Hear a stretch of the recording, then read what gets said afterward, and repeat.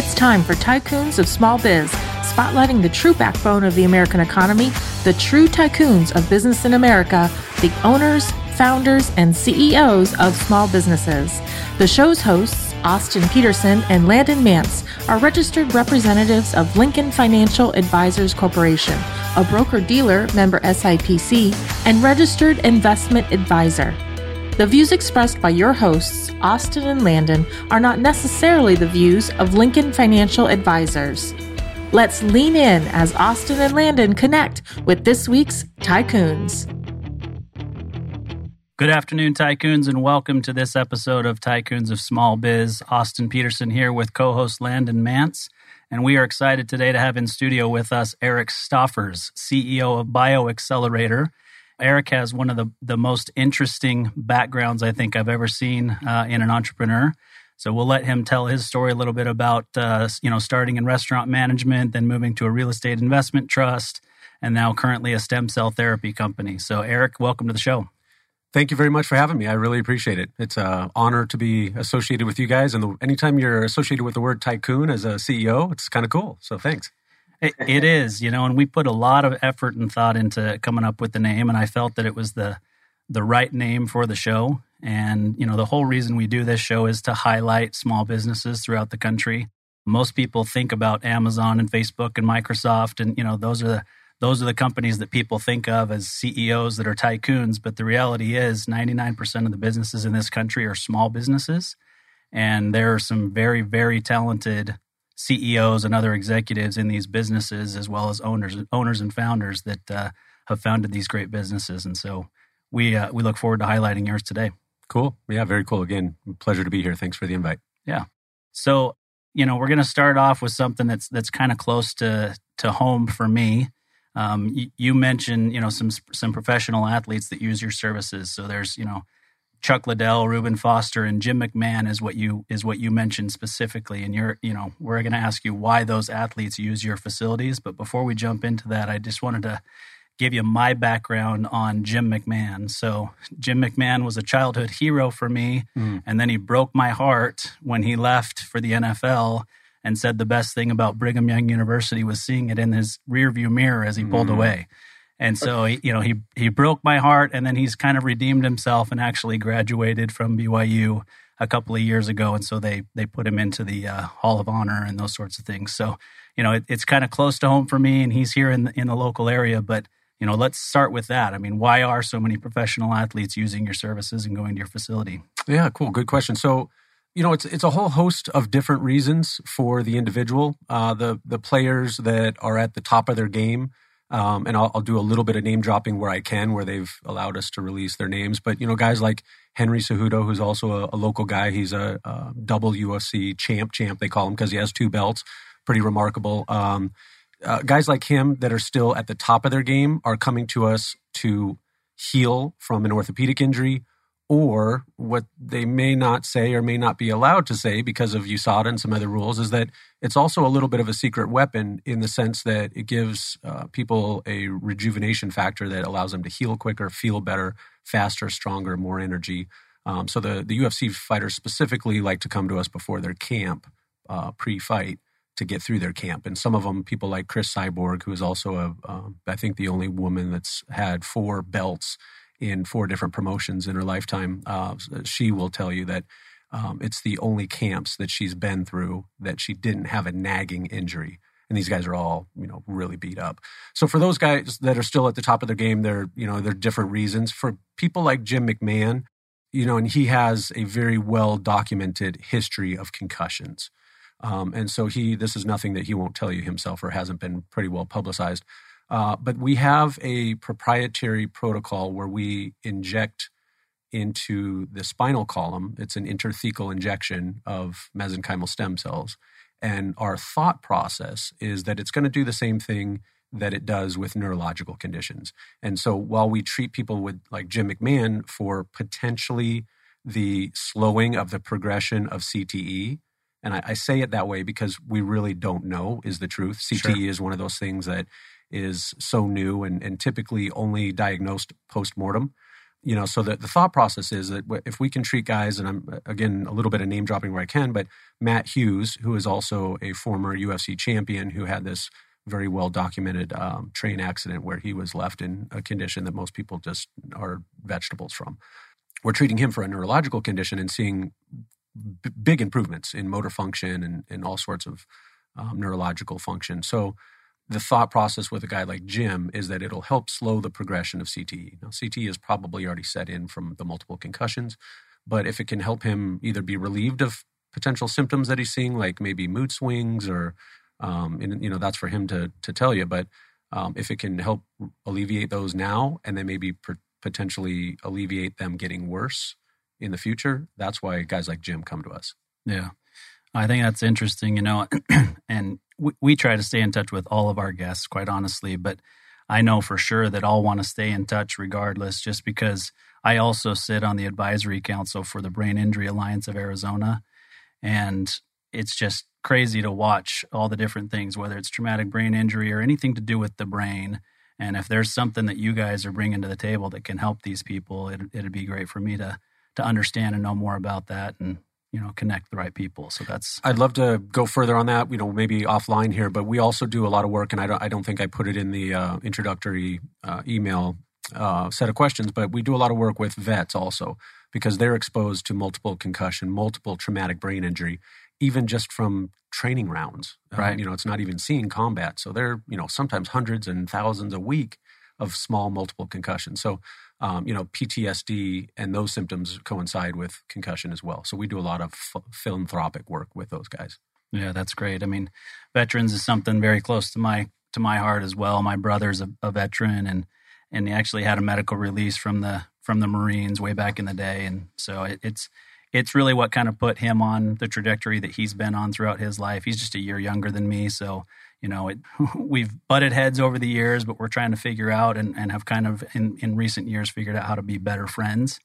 And I've learned from him what the Marines taught him, which has been fantastic for me. And I've always had, great respect for the military, and anything that you're doing to help them is even better. So. Yeah, in my personal life, I do a little bit more in the sense that I donate to a couple of really good organizations that help vets get back to better brain health. And even, there's some really cool organizations that are doing stuff. We're on the science side for my business, right? Sure. But there's another piece of it that's more holistic. And there's a lot of vets that are also seeking help through, more natural things like cannabinoids or psilocybin or even ayahuasca, which is pretty interesting.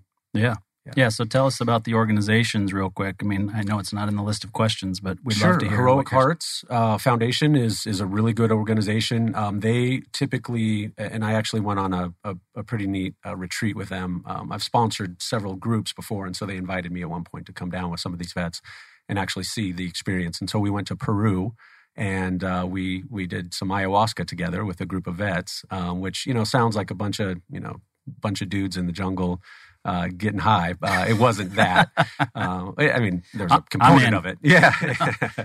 That definitely wasn't the purpose. It was guided by a shaman that, had been doing this for a very long time, trained by thousands of years of shaman that were doing it specifically as a coming of age ritual or, becoming a man ritual. And then also instead of having a counselor to talk to, this is kind of the ritual that you go through. But I watched specifically 3 or 4 guys that, had some pretty intense experiences on the ayahuasca and recalling some of the traumas that they had gone through. And, there was a part of me at the beginning that felt really bad because I was there, living a pretty sheltered life in the sense of what I was hearing from these guys.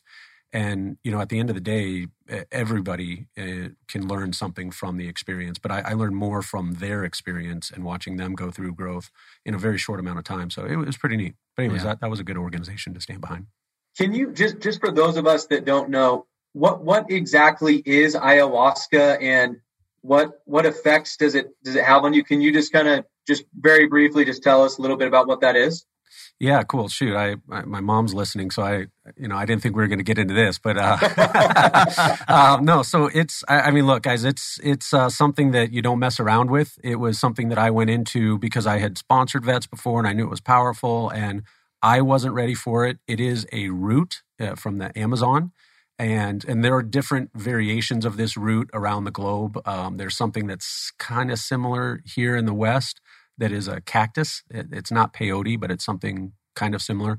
But the real ayahuasca is a root that is derived, just from a plant, but it's a root that'll grow up the side of a tree, and it's, 20 inches thick, and it looks like a python at the beginning, and then it, goes to where you can't see it anymore. But you chop this root and you boil it essentially, and you boil it with this other leaf. But what it does is it essentially, is it the DMT? I can't remember the acronym, but it gives you a hallucinogenic type experience. So, I would say it's, mushrooms times 1,000, but in a spiritual way, not just a hallucinogenic way. Again, it's not anything that I would recommend to anybody, really, unless you're doing some real work. And that's what, these shaman call it, is it's real work. And you have to be guided, and it's really nasty in the sense that it creates a really violent purge in a lot of cases. So it's not a recreational thing at all.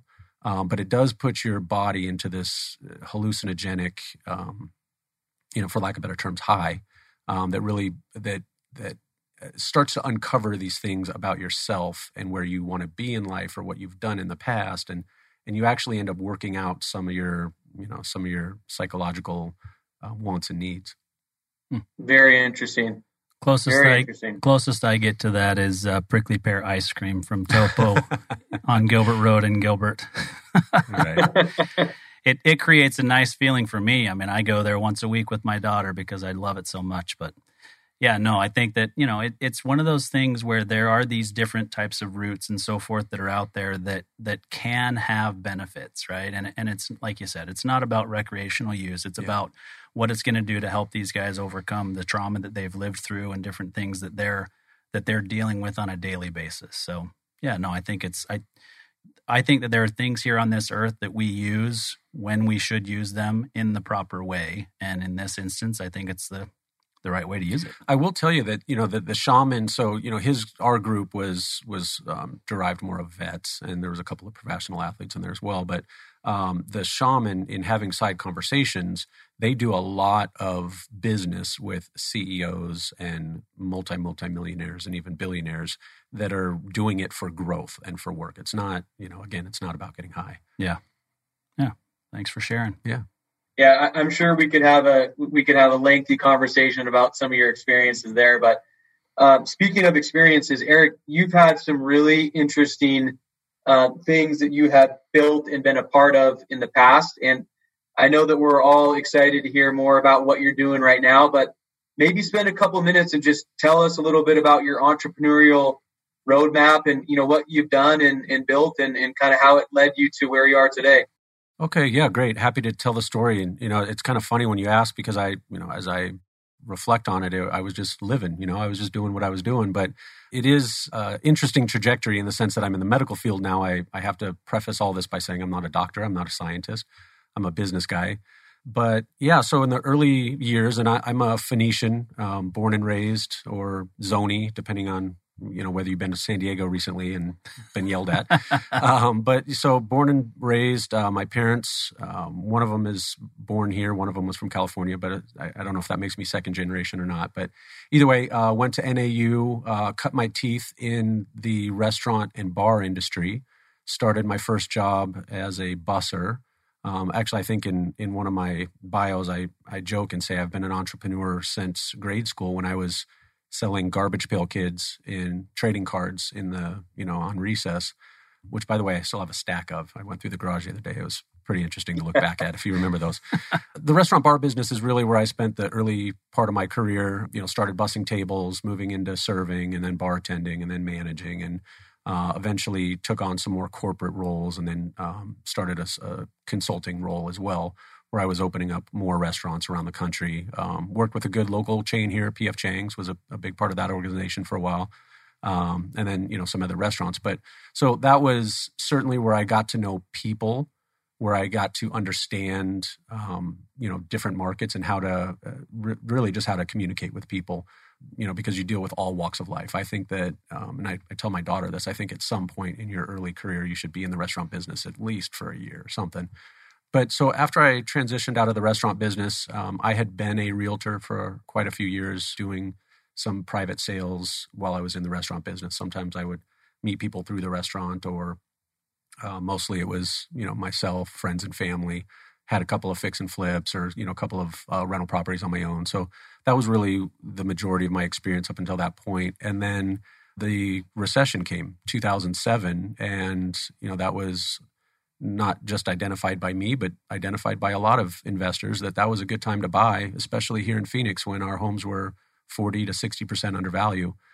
You couldn't build them for what we were, buying several of them for. So I transitioned into putting together investment portfolios. I mean, it was started with a couple of single-family home rentals, 2, 3, and then expanded to 5, and then 10, and then 15. And then I teamed up with a group here locally that was doing the same thing, just on a bigger scale. And I started working through their organization. I mean, it was kind of ours. It was more theirs. But, going from a acquisitions director to more of a corporate role. And then I also started in venture capital with the REIT, because a big component of the REIT is continuing to, have the capital coming in and buying bigger portfolios or buying and selling. That was part of it. At that time, it was buying and holding, but, eventually end up selling. So I kind of really excelled in that piece also. I wasn't as much doing the real estate that I had hoped. It was more of a managerial role, and then a raising capital, and then turned into C-suite, and we took the company public, and everything was great.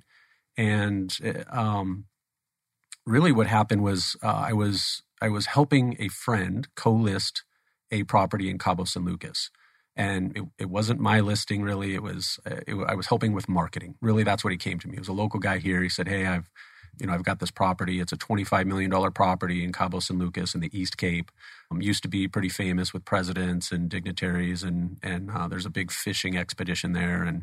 But it needs a lot of work, and we're really kind of getting beat up by the Starwoods of the world. When we're asking them for $25 million, and they're coming back with $5 or $6 million, and and this family had it in their portfolio for 40, 50 years, and it was something they were emotionally attached to. So, thinking outside of the box, we started looking into what at that time was starting to be more of a hot button, especially being in a border state like Arizona, and the term was medical tourism. So there were all these medical tourism conversations starting to happen that, that I thought, well, hey, maybe there's a group of dentists or plastic surgeons that might be able to take down this property together and do some work, and it could be a medical tourism destination. Let's start marketing to those guys. So it was really just kind of a marketing thought, thinking outside of the box. We came across this group that was doing stem cell therapy, and they were very interested in partnering with some other people for a medical tourism destination. And, at that point, the only thing I had heard about stem cell therapy was in the, maybe early 2000s with George Bush, and how he kind of put the kibosh on really exploring the real high-level research because of the embryonic stem cell and the source of it and the controversy behind that. And that was really all I knew. Luckily for me, I got to be a part of these scientists and their due diligence in our property, but it also allowed me to do some due diligence and have some cool conversations about what is stem cell therapy. And as I dug deeper and deeper and deeper, and got to be a part of some of their patients' testimonials. And this was through one of my due diligence trips to their facility. I just happened to be there with some patients that were really raving about the remarkable results. And, there was a family where the daughter was crying and hugging one of the doctors and saying, you saved my dad, you saved our family, because, we didn't think we were going to be able to talk to him again. Now I think there's some hope. And I don't even know what he was suffering from, but it was just, that scene was remarkable to me. And it kind of, it tugged on my heartstrings a little bit.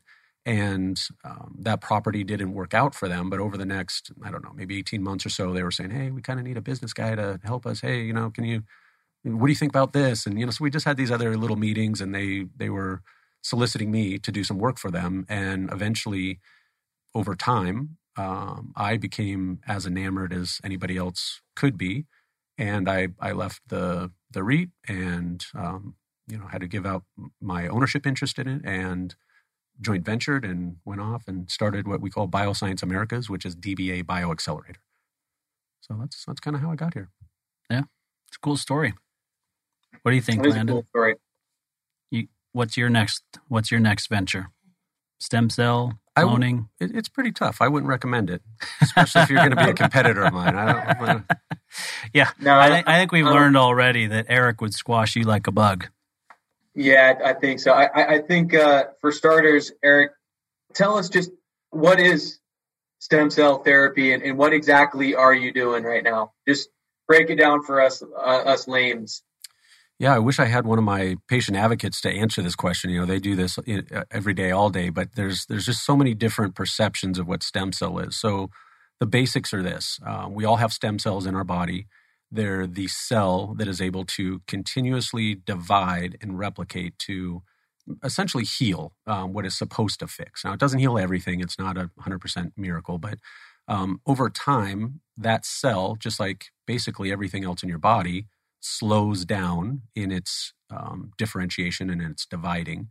So it doesn't stop totally, but it just slows down. So what we are able to do with the high level and the advanced stem cell therapy is give high doses of a very specific stem cell to treat a very specific injury, whether it's orthopedic or neurological or autoimmune disease. But we are able to essentially help your body by injecting millions and millions and millions of more fresh, and I'm using kind of layman's terms to make it easy, the most potent stem cells on the planet to help your body heal itself. And really what they do is they signal your own body to stimulate more repair within your body. Your body is still the miracle of it all. So simplistically, that's it. There are a lot of different variations between what's going on in the U.S. and what we're able to do offshore. My clinic happens to be offshore, even though we're based here in Arizona. Our administrative office is here. Our corporate office is here. But unfortunately, the highest level advanced stem cell therapy, it can only be done offshore unless you're in the collegiate, the university setting under a clinical trial, which, by the way, we do that also.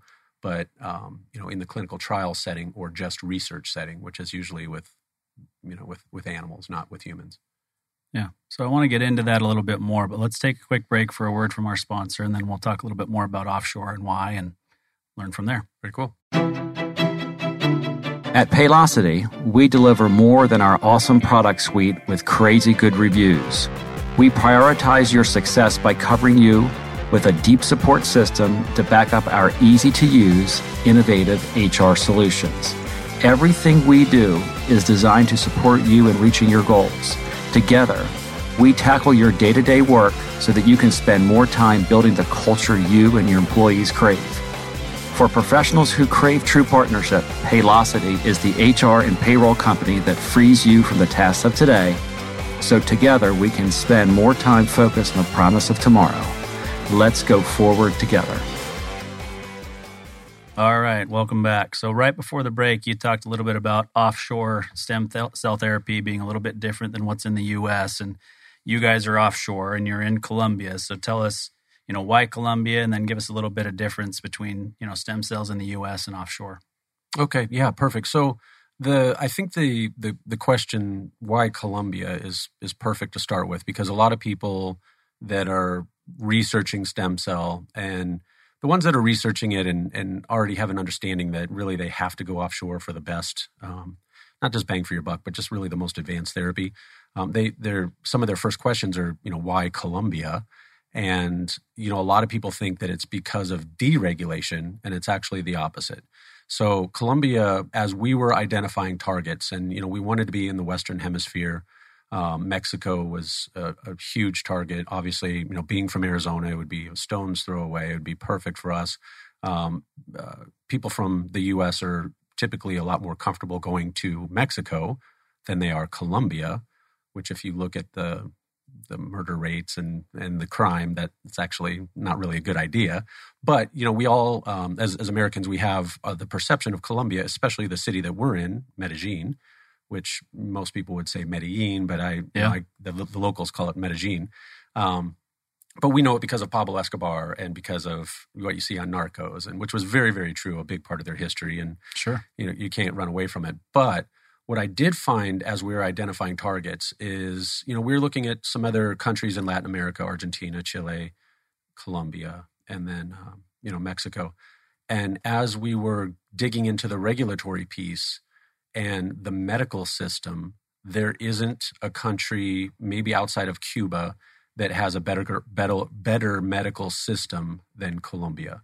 And I think part of that, as I now understand it better, I think part of it was because of their violent history. There was a point where they were a war zone essentially for decades, and so they started off having maybe some of the best surgeons in the world, which ended up going and training surgeons all around the world, and then surgeons that wanted to be trained went to Colombia. But then their medical system just grew from there. So they have in the city of Medellin, which is about 5 million people, they have, I believe it's 5 or 6 level 1 trauma centers. And to give some context to that, there might be one of those here in Phoenix. There might be 3 in New York, city of 12 million. So it's a robust medical system. That was what really started standing out as we were looking at, it came down to Mexico, Colombia. And then the regulation with the COFEPRIS in Mexico was actually much more, I don't want to use the word, but it was kind of more corrupt. It was filtering to the top pretty quickly what we were going to have to do to be an operating clinic. Yeah. And it was handout, and it had nothing to do with the legitimacy of your organization or your science or the treatment of the patients. It was, how much are you going to pay me? So that really, turned me off pretty quickly. And then, so that made us dig into Colombia a little bit more. And the regulatory piece there is much more stringent even than the U.S. You cannot put a clinic like we did in the U.S., or you could put a clinic here with essentially having a doctor sign, a paper, submit it to the state and say, hey, I'm opening up shop. Here in the U.S., done, easy. This was, for us, it was 600 pages of documents. It was 6 months of vetting. It was very, very robust. But they have a very progressive outlook at stem cell. And so they have actually regulated further than the FDA. So it's not about deregulation. It was actually just better regulation. Mm-hmm. And so what the FDA has done here in the U.S., it's not legal or illegal. It's just not defined. It's not defined well enough for high-level science, meaning there's a Health and Human Services Code within the FDA. It's, I believe, Part 1271, something like that. And they say that you can do minimal manipulation to the cellular-based compound. And then that refers to like bone marrow or stem cells. And they don't define the word minimal. And so for us in the business of doing advanced therapy, we don't know if that means put it in a centrifuge or enzymatic breakdown or culture expansion. But we know what we do is much further past minimal manipulation. So what we're able to do offshore is more than minimal manipulation. So we're able to take a single stem cell and multiply it to be hundreds and hundreds of millions so that it's more potent. Where in here in the States, we are really only allowed to take a stem cell from your body, re-inject it into a different place. So it's not growing it, it's not expanding it, it's not making sure that that stem cell is viable. It's just repurposing it, so to speak. So that's a major difference.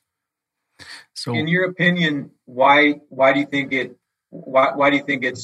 is what it is like that? Wow. So yeah, really good question. There's a couple of levels. I mean, from where the regulatory piece started with what I mentioned previously, where George Bush kind of slowed it down because of the controversy of the embryonic stem cell. Totally get that. The way things were going, we needed to kind of pump the brakes. So I think that was a piece of it, but really, and I don't like putting this out in the universe too much because it's a fight I don't want to fight, but the U.S. medical system specifically is run not by preventative medicine, but by treating symptoms. And, big pharma is slowing this down. I mean, they're investing hundreds of millions of dollars in lobbyists to slow this down over the last couple decades or decade or so. So, I mean, really, it comes down to that piece. That, and this is not medicine. It's a combination of very high-level science and then the application by medicine, by medical doctors. And honestly, there's not a lot of medical doctors in the U.S., and no fault of their own, but they don't know enough about it. But what I get a lot of from doctors here in the U.S. is they say, oh, yeah, stem cell is great. It's, I read a couple of journals on it, and man, it's the future of medicine. But they don't know that it's actually happening now. And I don't blame them because, doctors, especially if you consider these guys to be the best in the world or the best in the U.S., they're typically not young guys right out of med school. So they've spent the last 20 years in practice probably, just doing a great job and every day focusing on that. And then their continuing education is in their specialty. It's not stopping everything they need to do with their specialty, backing up and going to a scientific level, and then going to get a PhD. So they really just, they don't know how quickly it has advanced. So we don't have the support. It's, a 50-50 support structure with doctors. A lot of doctors say, oh, yeah, it's future medicine. And then some of them say, it's snake oil. It's, it doesn't work. It's just because they've had a bad experience and they don't know what they don't know. So what you're telling me is that lobbyists and politicians ruin everything. I mean, that's what I took from it. I don't know about you, Landon, but that's what I took from it. And maybe I'm just, right in the thick of all this. I was talking with my practice coordinator before our call, and we did, just a few minutes of research on it because I don't know anything about stem cell, the work that you're doing. But I said, if it's something that's probably outlawed, it's because the powers to be, they don't want to get involved in it, or they see it as a threat. So they're gonna do everything they can to prevent it from becoming a thing. So I think we're all on the same page here. Well, and the other thing that I took from that is, if you don't know this, Sofia Vergara is from Medellin, Colombia. And so it's quite possible that she's 85 or 90 years old, but because of the stem cell treatment, she looks the way she does. Right. Landon, you want to go with the next question? Yeah, definitely. So as two guys sitting here learning a lot of this, firsthand from you, help us and our listeners to understand, what sets BioAccelerator apart from people that are doing what you're doing in other places, other countries, other clinics? So there's a couple of things. One of them is one that I don't think any other, if I was to give you the top 5 clinics in the world and I would put us in that same handful of people, I don't think any of them would talk about the experience that we give to our patients, the bedside manner, and the overall service aspect. So that's one of the things that I know for sure none of our competitors have.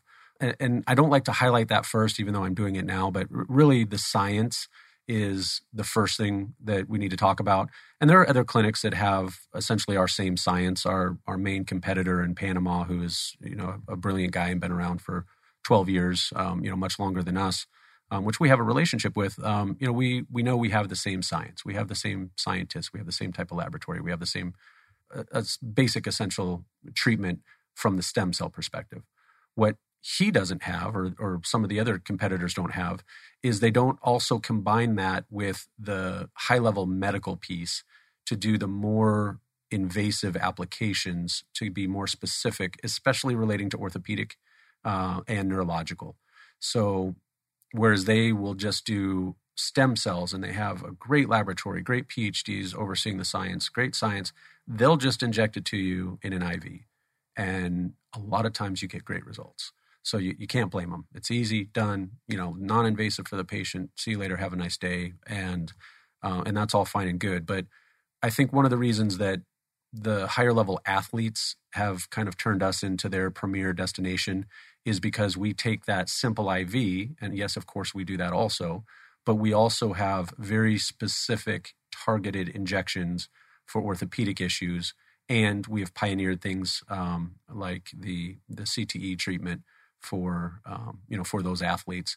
And it's athletes that don't even know if they have CTE. They figure, yeah, I probably did. I've had plenty of concussions or stingers or whatever they call them. So those are some things that set us apart in the orthopedic side.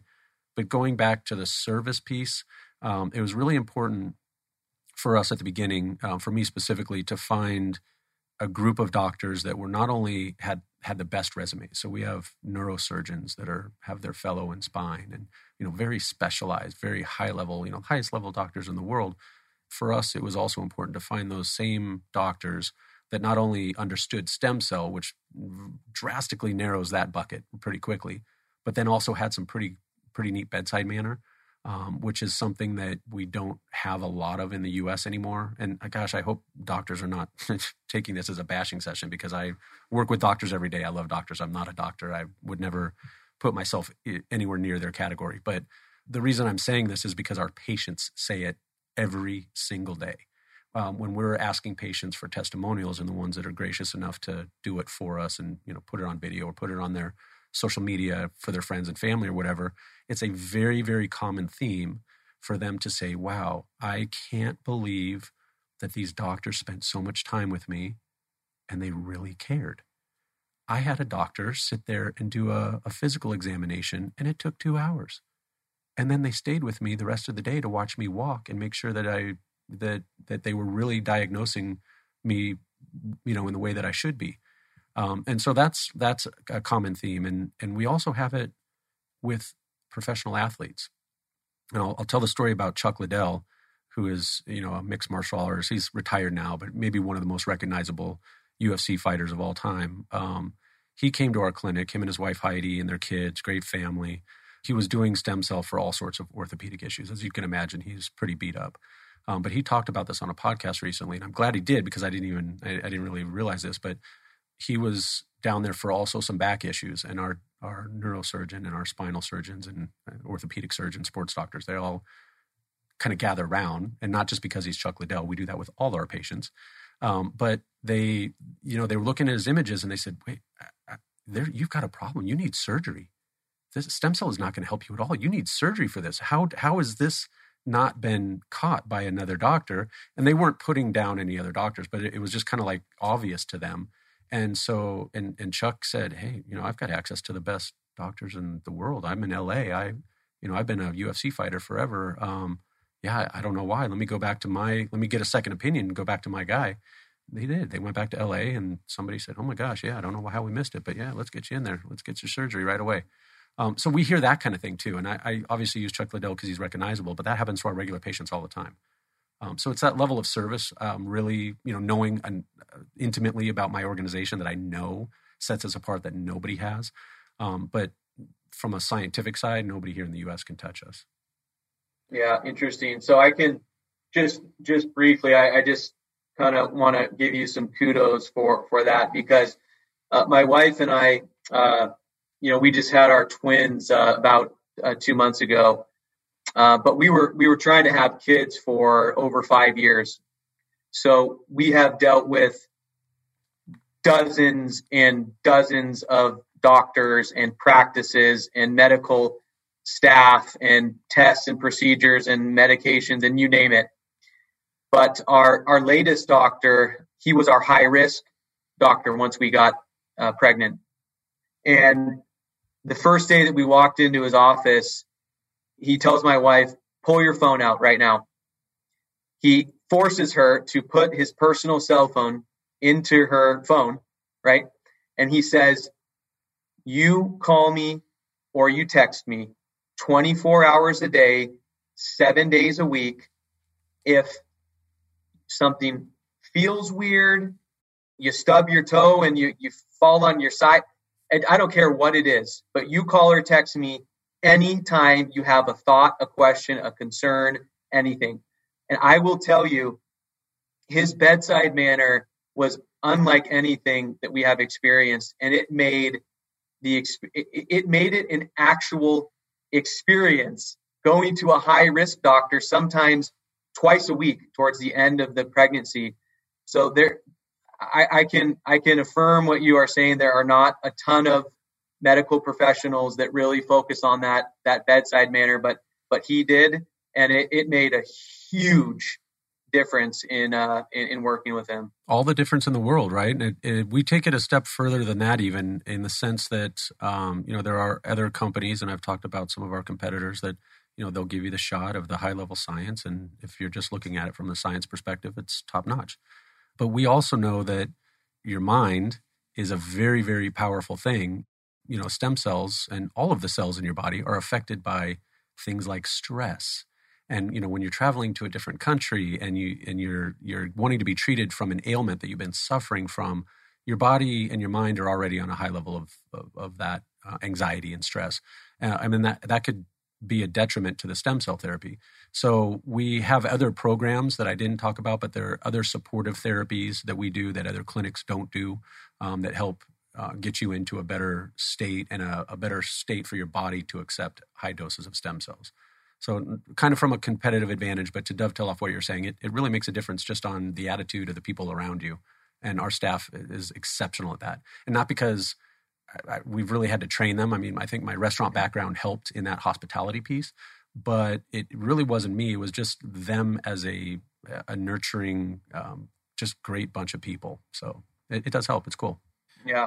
Yeah, the science is the science, right? And Landon, you may have thought of this too, but it just reminds me of, what Landon and I do for our day jobs. The products are the products, right? When you're doing financial planning, ultimately there's going to be a product sale typically at some point.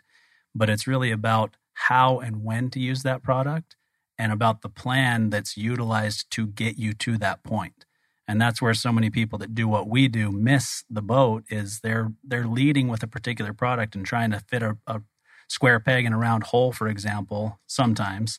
But if you start with the plan, build the plan, you know that you're going to provide excellent service along the way, and then the plan leads to a product sale that's completely unbiased, it's a different kind of an experience that clients get at the end, right? And you're doing the same thing, whether it's IV or, the other ways that you guys are using it, you're listening to the client first and figuring out what's best for them and then employing the science. Yeah, exactly. It's if you look at it from a sales perspective, it's a really tough sell. So it's a much more of a consultative sell and, putting together that package and having kind of people come to us. Luckily we have the high level science where people that educate themselves, they end up finding us and a handful of people. But yeah, it'd be a tough deal to try to push people into going to do experimental medical treatment in Colombia, in Medellin, that was at one point the most violent city in the world. So it's not anything you can really push people to. Yeah, absolutely. So let's take a quick break for another word from our sponsor, and then we've got a few more questions for you. You okay to hang out for a bit? Yeah, I'd love to. I'm having a great time. Thanks. Whether you're an established local company or a brand new startup, you can count on GBS to be part of your family. We're not just any benefits consulting firm, we're GBS. We have nearly 30 years of experience in group benefits, a strong sense of purpose, and it shows. GBS, believe in something better. gbsbenefits.com. All right, welcome back. So before the break, we were just talking about, the science is the science, but tell us more about the science. What should people really know about stem cell therapy and the immune system, for example? Perfect. So one of the things, if you're interested in stem cell therapy, one of the things that you'll find in your initial research is that there's several different sources of the stem cell. The stem cell can come from adipose tissue, which is typically just your fat, really. So it's what you see here in the U.S. is a very light liposuction procedure. Even though you call it light, it is still invasive. They're still slicing you open and putting a cannula in you and sucking fat off that was stuck to your skin. So it is painful. The other major source is from bone marrow. And as you can imagine, that doesn't feel good either. Typically, you have to do a lumbar, or not a lumbar puncture, but a puncture in your hip to pull out bone marrow. Now there's a bone marrow deficiency where it should have been. So, but those are typical sources that you see here in the U.S. And not taking anything away from either one of those sources. Once you isolate, or not even isolate, but what we do is we isolate the MSC. I'll talk about that in just a second. But the mesenchymal stem cell, the acronym is MSC. It used to stand for mesenchymal stem cell. Now it's medical signaling cell. So that's kind of changing. But nevertheless, the acronym is MSC. When you're getting it from bone marrow and adipose tissue, it's still an MSC. It's still a live, healthy, viable cell, which could be good for some issues. Typically, we don't see them being most effective with severe conditions that have progressed and are pretty bad. But if you're using those type of sources for lighter issues, maybe early onset orthopedic issues, there's some real efficacy behind it. And that's what you see here in the U.S. The problem with both of those extraction sources is that, number one, they're painful. There's a little bit of a recovery time. But the biggest problem is that you're taking that MSC from your human body, which is fine. But, in my case, it'd be in your early 40s. And, a lot of our patients that we see, they're guys and gals that want to be on the tennis court still and golf course still. And they're in their, retirement golden years. And, so in their 60s and 70s. And what happens to that stem cell, like I mentioned earlier, is it stops dividing as rapidly as it used to. So whereas a brand new stem cell derived from a baby, from an umbilical cord, just born today, that stem cell will double every 24 hours. And when it doubles and doubles and doubles over 30 days, that's almost 1 billion cells from that one stem cell. If you get to a guy that's in his 30s, that slows down to every 48 hours. And the difference there is now after 30 days of that 35, 36-year-old stem cell, it slows down, and now it's only doubled over 30 days to just over 30,000 cells. So you have a difference of 1 billion cells and 30,000 cells. That's a big, big difference. Now, those 30,000 cells still might do something, especially if you repopulate it, inject it in your knee, and you're having light knee issues. Yeah, you might have complete relief from that. And then you can imagine as you get into your 60s and 70s, those stem cells slow even more. So you're looking at a treatment that is just not that effective. So what we do is we take a mesenchymal stem cell, we isolate it, we drive it from the umbilical cord. So again, non-controversial. This is not embryonic. This is a healthy mom, healthy baby going home, living healthy lives together. The mom donates the cord to science. And the testing process, it's not like they just say, oh, hey, I'm going to make this decision in the delivery room. This is something where they sign up with us right at the beginning of their pregnancy.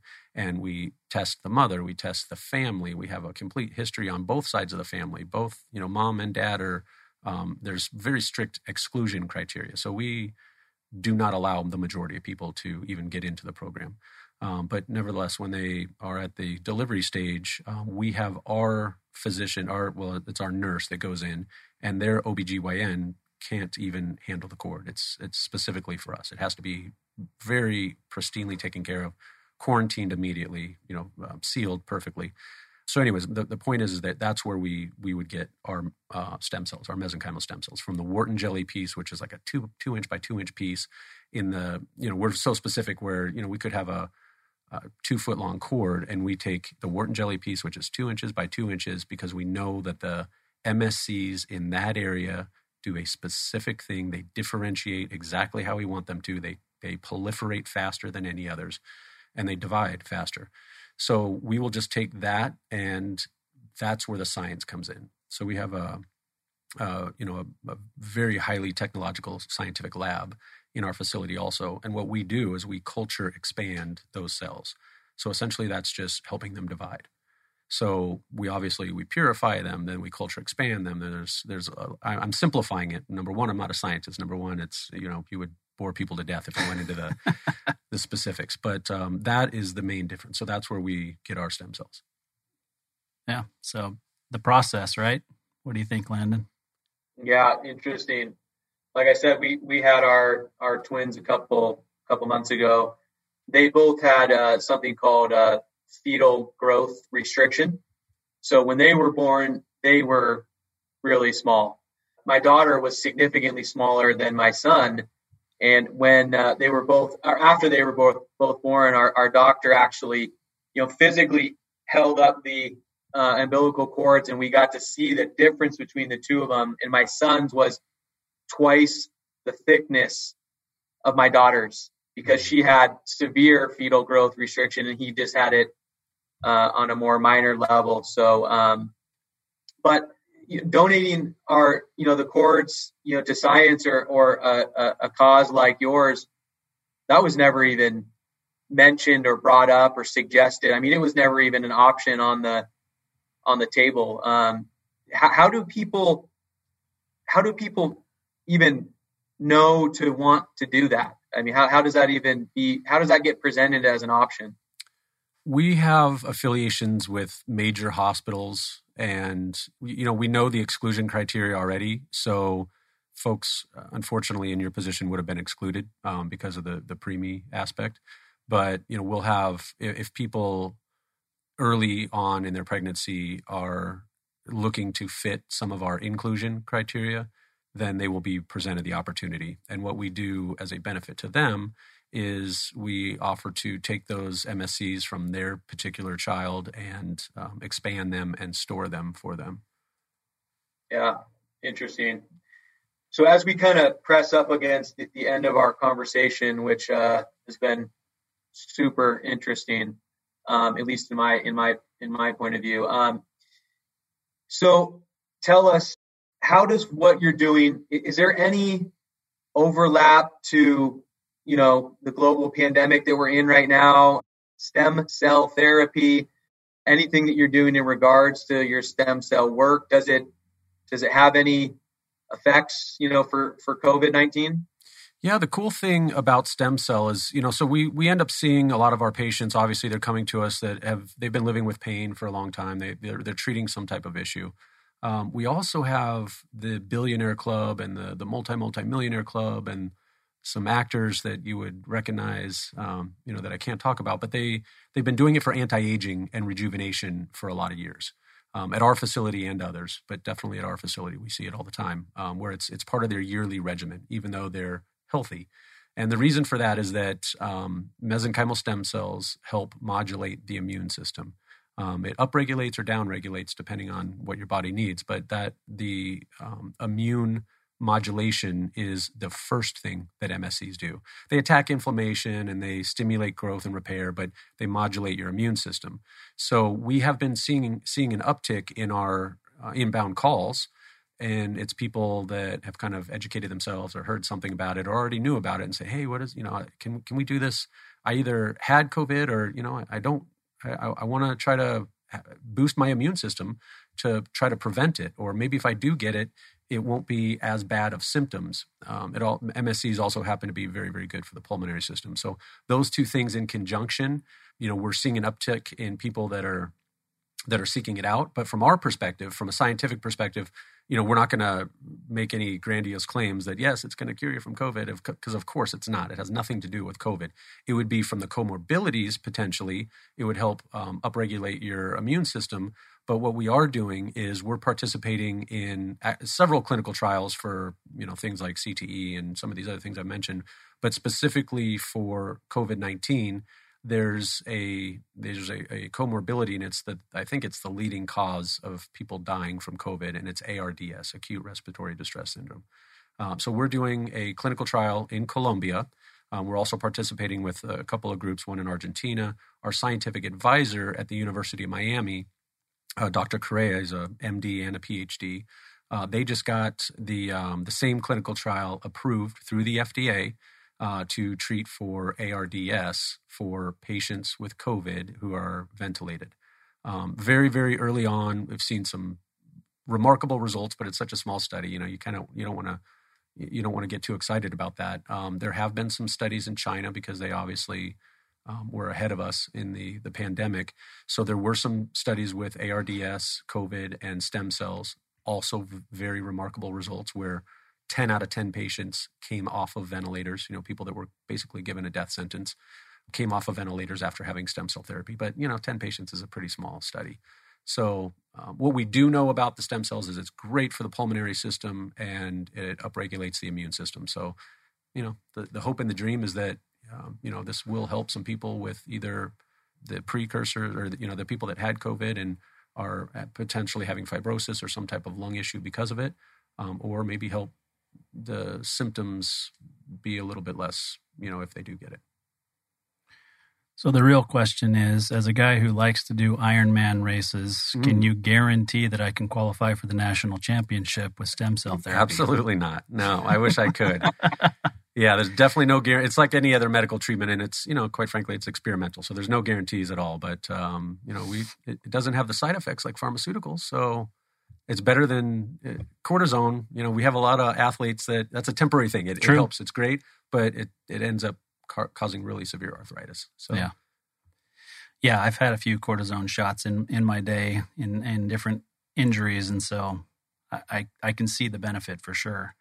Ironman, that's strong. That's tough. Half Ironman. Oh, okay. Yeah, I'm only half of a man, so it's one of those things that kind of keeps you in shape a little bit later in life, and that's actually been one of the toughest things with everything with COVID-19 is not being able to get out and train the way that I wanted to. And my big thing actually right now, not to talk about me, but is I would love to go on American Ninja Warrior. Oh, very cool. And there's a gym in Gilbert where I live that helps you train for that and do all those different obstacle courses. And of course, it's closed with COVID-19 and has been for several months. So I just continue to get fatter and balder. The balder has nothing to do with COVID-19, but we have a lot of great results with stem cell and hair too.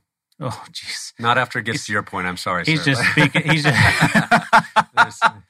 Wow. So he set me up for that. He thought, I'm going to make him think like he's got a sale here. And then all of a sudden he's like, nope, you're too far gone. Yeah. Oh, my. Yeah. Well, we kind of are. Go ahead. Quick closing question for you, because I know I'm thinking this. So I'm thinking that some of our listeners may be thinking this as well.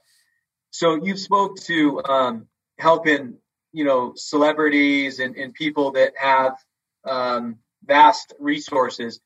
Can you give us a price range? What does it cost to come down and to do this kind of stuff with you guys? I mean, just generally speaking. Yeah, good. Yeah, great question. I'm glad you brought it out. I didn't think of it, but so it isn't inexpensive. You're looking at somewhere between $10,000 and $40,000. And I know that's a big gap, but, we treat people with minor orthopedic issues, guys that just want to be out on the golf course or rejuvenation. And then we treat spinal cord injuries, which, we've taken paraplegics that are now, have level recoveries and control of their bowels and bladder and limited mobility. And so it's some pretty remarkable stuff. They're never going to be doing Ironmans or anything, but, that's when you get into the higher level protocol of somewhere around $40,000. Unfortunately, not covered by insurance. The cool thing is that it really turns out to be a pretty nice vacation because most of the treatments are fairly not invasive. So we have these programs, and if you go to our YouTube channel, you'll see a lot of our patients end up doing extracurricular things like paragliding, and there's some really cool things around the city. So it's kind of, it's a little bit of a mini vacation too. Do they do any digging for Pablo Escobar's money? No, but they go on the Pablo tour, where you can go see the jail, and he has they have a rhinoceros. They're being overrun by rhinoceroses now in South America, or in Colombia specifically, because he brought them from Africa, and now they're just, multiplying. Now it's a thing there. Huh. Now they're almost indigenous. Wow, that's crazy. That's one thing I didn't hear about with his story. So that's interesting. Do we have enough time to give a little present to you guys? Typically I'm super appreciative of the time you've given me here. Usually I bring like a little coffee mug or something to remember us by. But now, and I never thought I'd be doing this, but I have masks. Huh. So we did donate a bunch of masks to first responders here locally. And thank you. The same mask that you probably saw Chuck Liddell and Henry Cejudo and those guys wearing recently. But so when you're out there, be safe with BioAccelerator. Yeah, no, shameless plug there. No, thank you very much. This is a very nice mask, and that comes from a guy whose wife and daughter have made over 1,000 masks over the last couple of months. Yeah, very cool, good. And not for profit; it was for donating to refugee programs and so forth. So it's been a fun project for my wife and daughter to do together, which has been awesome. But we'd be remiss if we didn't let you tell us, how we find you, right? You mentioned the YouTube channel, so mention a few things on how people can get in touch with you and learn more about BioAccelerator. Okay, yeah, perfect. So our website is BioAccelerator. It's BIO and then a big X, accelerator.com, BioXCellerator, BioAccelerator.com. But the YouTube channel, I think, is where you'll get a really good flavor of who we are. You'll see our patients. You'll see the safety and efficacy of the treatment. You'll see the laboratory. You'll see everybody gowned up, and you can tell that it's a very high-level organization. And then you'll see some of the fun side too. You'll see our patients having a lot of fun, patients having fun together, our doctors, our nurses. So that'll be a better flavor for who we really are as an organization. So I'd say our YouTube channel is good. Catch us on social media. #BioAccelerator. We have a little kind of a movement that started with some of our celebrity athletes, BioX men and BioX women. So a lot of times you'll see them wearing the shirt and, being strong after their stem cell. Very cool. Yeah. Well, I've learned a lot and I've enjoyed the conversation. I think that, what you guys are doing is important for a lot of people, maybe eventually for everybody, right? Hopefully. And we've learned some really important things here. And for me personally, just your journey and what you're doing and how you're passionate about it, that's what kind of shines through for everybody. I tell people all the time, do what you're passionate about and find a way to make money doing it, right? And it's not always possible, right? But you do the best that you can. And if you do find something that you can be passionate about, then it's going to come through in what you're doing. And it helps you build a nice business and do something good for your community. So thank you very much for being here. Thank you for the invite. I've had a great time. Thanks, guys. Yeah, thanks a lot, Eric. Really enjoyed it. Absolutely. Thanks.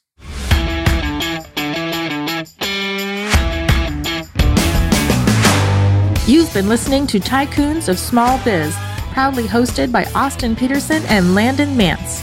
Austin and Landon are comprehensive financial planning professionals specializing in financial, estate, and succession planning for small business owners. Austin and Landon have offices in Scottsdale, Arizona, and Las Vegas, Nevada, and represent clients in 14 states throughout the country. Join Austin, Landon, and the featured Tycoons live every Tuesday at 1 p.m. right here on Business Radio X and your favorite podcast platform.